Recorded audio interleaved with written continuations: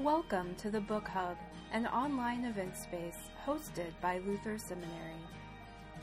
In this episode, Heidi Barr, co-author of 12 Tiny Things, focuses on uncovering self-care. Her session was shared via Zoom at the January 14, 2021 event, Care for Church Leaders, Storytelling, Rituals, and Embodied Practices for Resilience. So I am coming to you all today from the wellness world. I spend most of my time working with people around weight loss and stress management and all that kind of thing. And in the wellness world, we coaches ask a lot of questions. And so now together, we're going to move into a time of some more personal inquiry, reflection. And there'll be another handout available at some point. But I'm going to put some slides up on the screen in a minute, so you don't have to have it right now. And Meta just recently mentioned power, and I think that taking some time to sit with some of these questions is a way that you all can move close to claiming some of your own personal power. So we all have this human primal call to improve, to contribute, to take care of our people. But it can be pretty tricky to know where to start with everything that's swirling around in the world, especially in January, which is, in our culture, the message is overhaul your life, go big or go home. It can be really tempting to do all the things right now, change everything. But that often does not work. And I know that for me, even adding take care of myself to the list can feel really overwhelming. Even when, as a health coach, I clearly know this is going to help me, but it can still be hard to do it. I feel really deeply as a health coach that always being the one to say, okay, how are you doing? And I would guess a lot of you might feel the same as a pastor or as a caregiver in a congregation. You're asking people how they're doing all the time, every day. I ask that question over and over and over again. And supporting others can wear you down on some days. Some days I just crave, I want somebody to ask me how I'm doing because I'm always the one asking the question. And I can forget to check in with myself and ask myself that question to extend that care that I'm constantly offering to others to myself. But it doesn't have to be that way. That is the good news. Self-care can fit into life. Right now, today, you can start really small, which is what, as Ellie mentioned at the beginning of our time together, what 12 Tiny Things is all about. And when we were writing 12 Tiny Things, we found that focusing on the tiny, really small intentional practices, doing that kept our foundations strong. Practicing tiny things helps me stick with what I know I need to do to show up for people, how I want to show up for them. Things like stepping outside for 5 minutes before the next Zoom meeting, or mindfully drinking a glass of cold water. Doing those things has more power than I sometimes give them credit for. So for the next section, we're going to walk together through the guidelines that we offer at the beginning of 12 Tiny Things. So you can jot down your responses in a personal journal. You can put them in the chat. Maybe Ellie can call some of those out as we go. And I know that for me, having a worksheet to do is a very nice idea. But I thought that it would be nice to do it together because sometimes when I have that worksheet, I think, oh yeah, I'm going to do that worksheet and it's going to be so helpful. And then I never do the worksheet. So we're going to do the worksheet together right now because we have the time and space to do that. And you might want to spend more time with some of these questions. Some of them, you might want to sit with them for a whole day and think about it. But for our purpose today, just go with the first thing that comes to your mind because sometimes that can be illuminating too. And then you can spend more time thinking about it later. Guidelines for uncovering your self-care root system. First guideline that we have is be gentle with yourself. So in a world that feels more turbulent than ever, offering yourself what I like to call simple gestures of respect and self-compassion are also more important than ever. So the first question I want to ask is, what does being gentle with yourself mean right now. And for me, that's simplifying expectations often, getting more rest. If we have any, I can't see the chat at all, so if we have any coming. Yeah, I will let you know. Taking time to exercise. Remember that taking care of myself is part of my ministry. Yeah, I've been telling myself I won't complete everything on my to-do list because I am living in a pandemic. Accepting imperfections, forgiving myself for sleeping enough, turning off my phone for 2 hours in the evening instead of doom scrolling. Yeah. Good enough is good. Is good, and it is enough. Being okay with good enough. Taking time to play. Oh, I love these. Asking someone else to pronounce the words of pardon to me. Yes. I only pick the Zoom meetings I really want to attend. Exercise and resting when needed, talking to myself like I would talk to my best friend. Realizing there are things I can't fix. Giving myself permission to disconnect from technology. Exercise and rest. Wonderful. And so this next question, or prompt rather, might be very similar to what you just shared, but name one way, one small way you can extend kindness to yourself today. One from the previous Heidi was letting go of the I shoulds. Stop shoulding yourself. Yes. That's a big one. Yoga. This Zoom meeting, well, that's the best compliment. Getting out for a walk. Yes. I agree with all three. Wonderful. For me, I know it's closing my eyes and turning away from my computer for 1 minute periodically. Being okay with working more slowly. Petting an animal. Cuddling my cat. Cooking a great meal for dinner for myself. Sunshine on my shoulders. Doing a puzzle. Making a personal phone call, not a ministry call. Taking time to play with my son. These are beautiful. Wonderful. I feel like I'm getting more brave just by reading them. Yeah. Stopping today from all meetings after this class. Nice. All right. So our next guideline is be flexible. So we have to be fluid and flexible with whatever direction life takes in order to stay true to this work, because, this work is hard. But there's power in gentle, there's that word again, gentle grip and a willingness to adjust. So cultivating the space we need to navigate the ebbs and flows sets us up to be able to weather whatever storms might pop up next. So next question, where in life you answered this a little bit already, but where in life do you need more space or more room to stretch? So think back to the area you identified at the beginning of our time together, and this would be a very good time to reinforce that with yourself.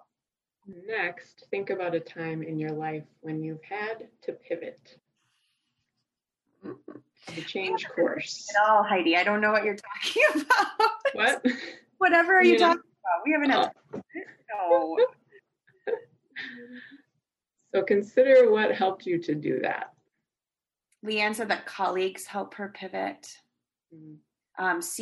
Creating new ways as a fun challenge, recognized as gift, switching to online worship, had no choice, a supportive leadership team and congregation, accepting help from others, prayer and encouragement from friends.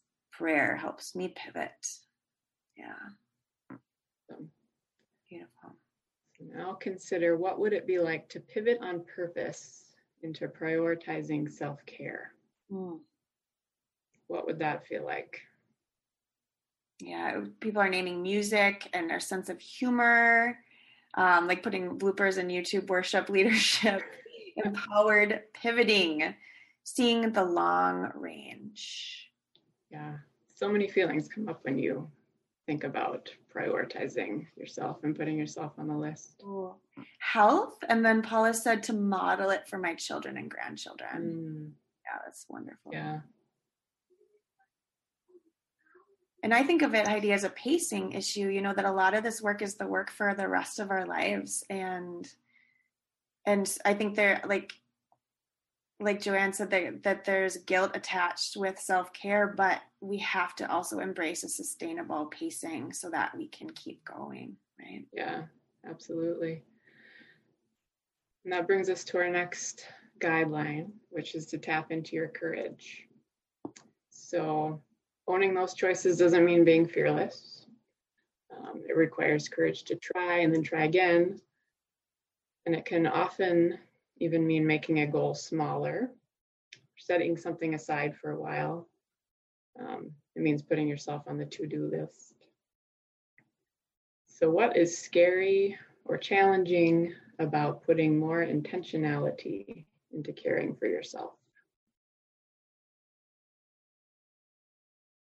And for me, I know it's so often, what if I let someone down by spending more time taking care of myself? What if I drop something because I'm focused on my needs and not someone else's? I forget that self-care makes me better equipped to carry what I need to carry. Failing. What would we do with mistakes? I need to be needed to be loved. So if I care about myself, then I'm not putting time into making sure other people need me. Missing an appointment is scary. Doing as little as possible today. Letting go of control or thinking I'm in control. Yes, Amanda. Afraid if I slow down too much, I'll have to deal with deep pain in me. Wow. Yeah. Not living up to the expectations of others, appearing selfish, having to always be striving, or who am I? Not disappointing others. Yeah. Awesome. I always love this quote that I stuck on here. Courage doesn't always roar. Sometimes courage is the quiet voice at the end of the day saying, I will try again tomorrow. So taking that into consideration, what does courage look like for you today? No right or wrong answers, just what comes up first. Courage looks like taking the next step. Saying no, letting go of a few small things, owning my own voice, letting phone calls go to voicemail on my day off, not looking at my work email this evening, doing one procrastinated task, trusting enough to be enough, knowing God will make it all work together for good. Do you know the meaning of no? Accepting I am the beloved and enough as I am. Not apologizing for what I am trying to do. Can feel the gentle power building. Oh, I'm emotional. It's so beautiful. So empowering. Mm-hmm. All right, so we're going to take that courage and moving into owning discomfort, everyone's favorite thing. So feeling uncomfortable while you're changing how you approach taking care of yourself is just part of the deal, because so often awkwardness or being uncomfortable propel us to new territory that is ripe with possibility. So it can be really helpful to make peace with that discomfort, get to know it a little bit, and you don't have to stay there all the time. That is key. You don't have to live outside of your comfort zone. You just have to visit it sometimes, and you can go back again.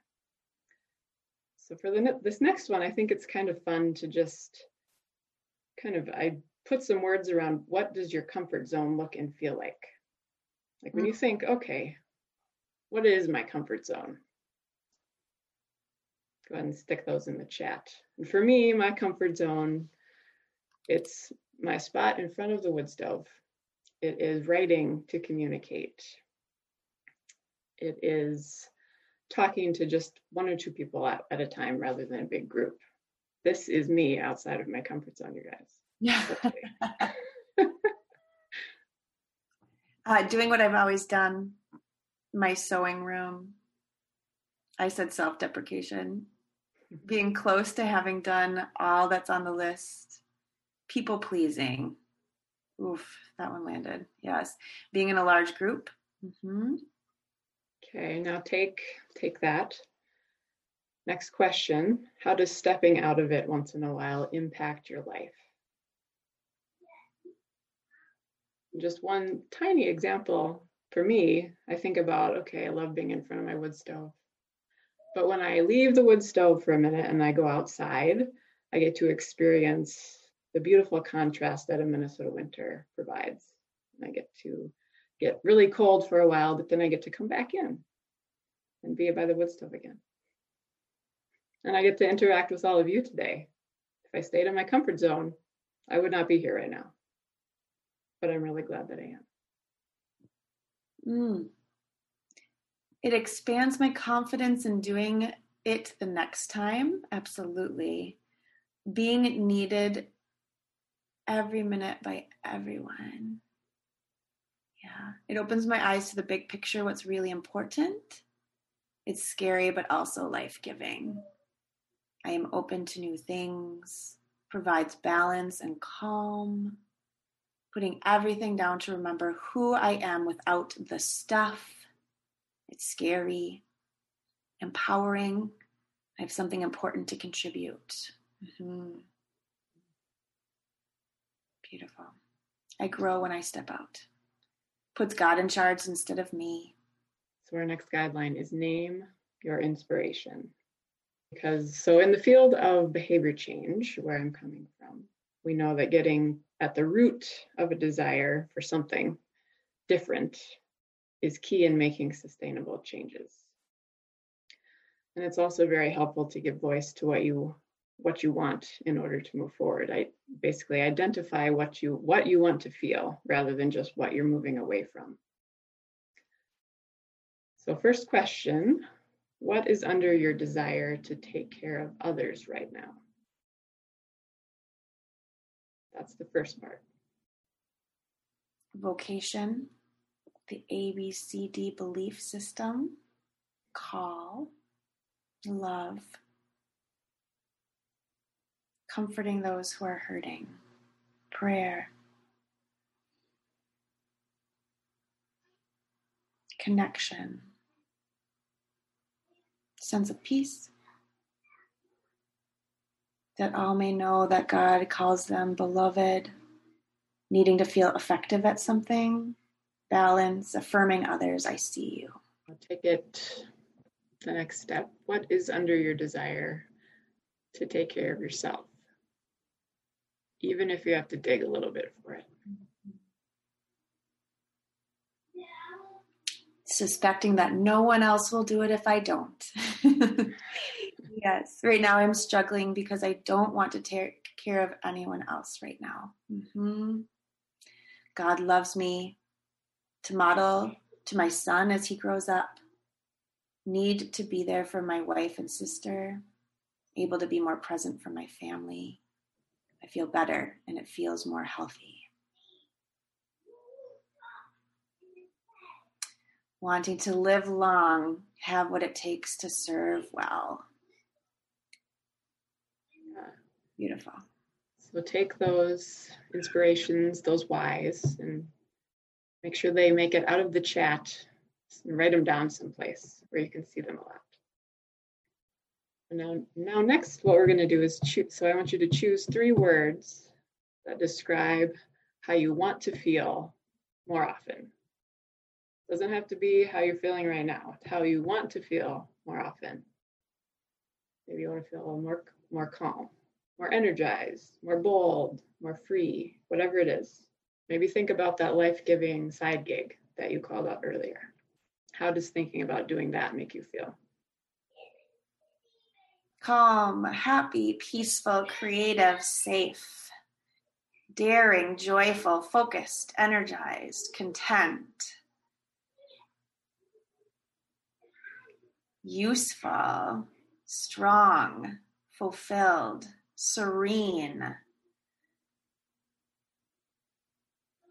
loving, strong, liberated, centered, balanced. enough, energetic, healthy, authentic, bold, balanced,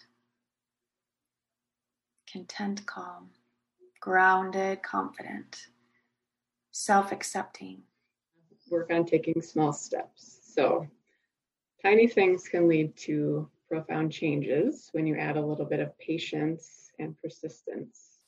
So like the Grand Canyon took millions of years to form. And what formed it? Tiny droplets of water.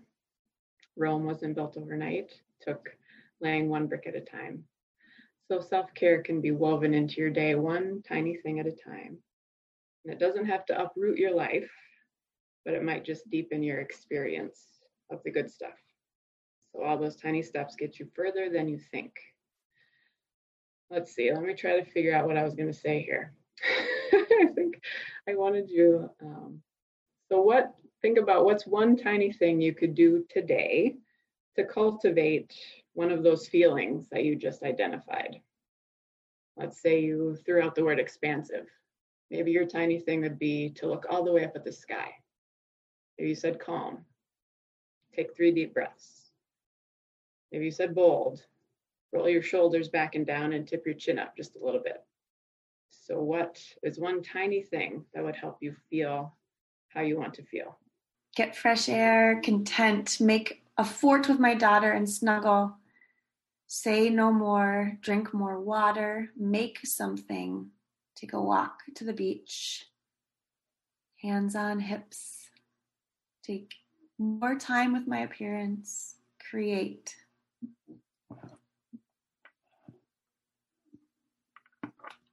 The tiny intentional practice I'll try on for the next week is fill in the blank.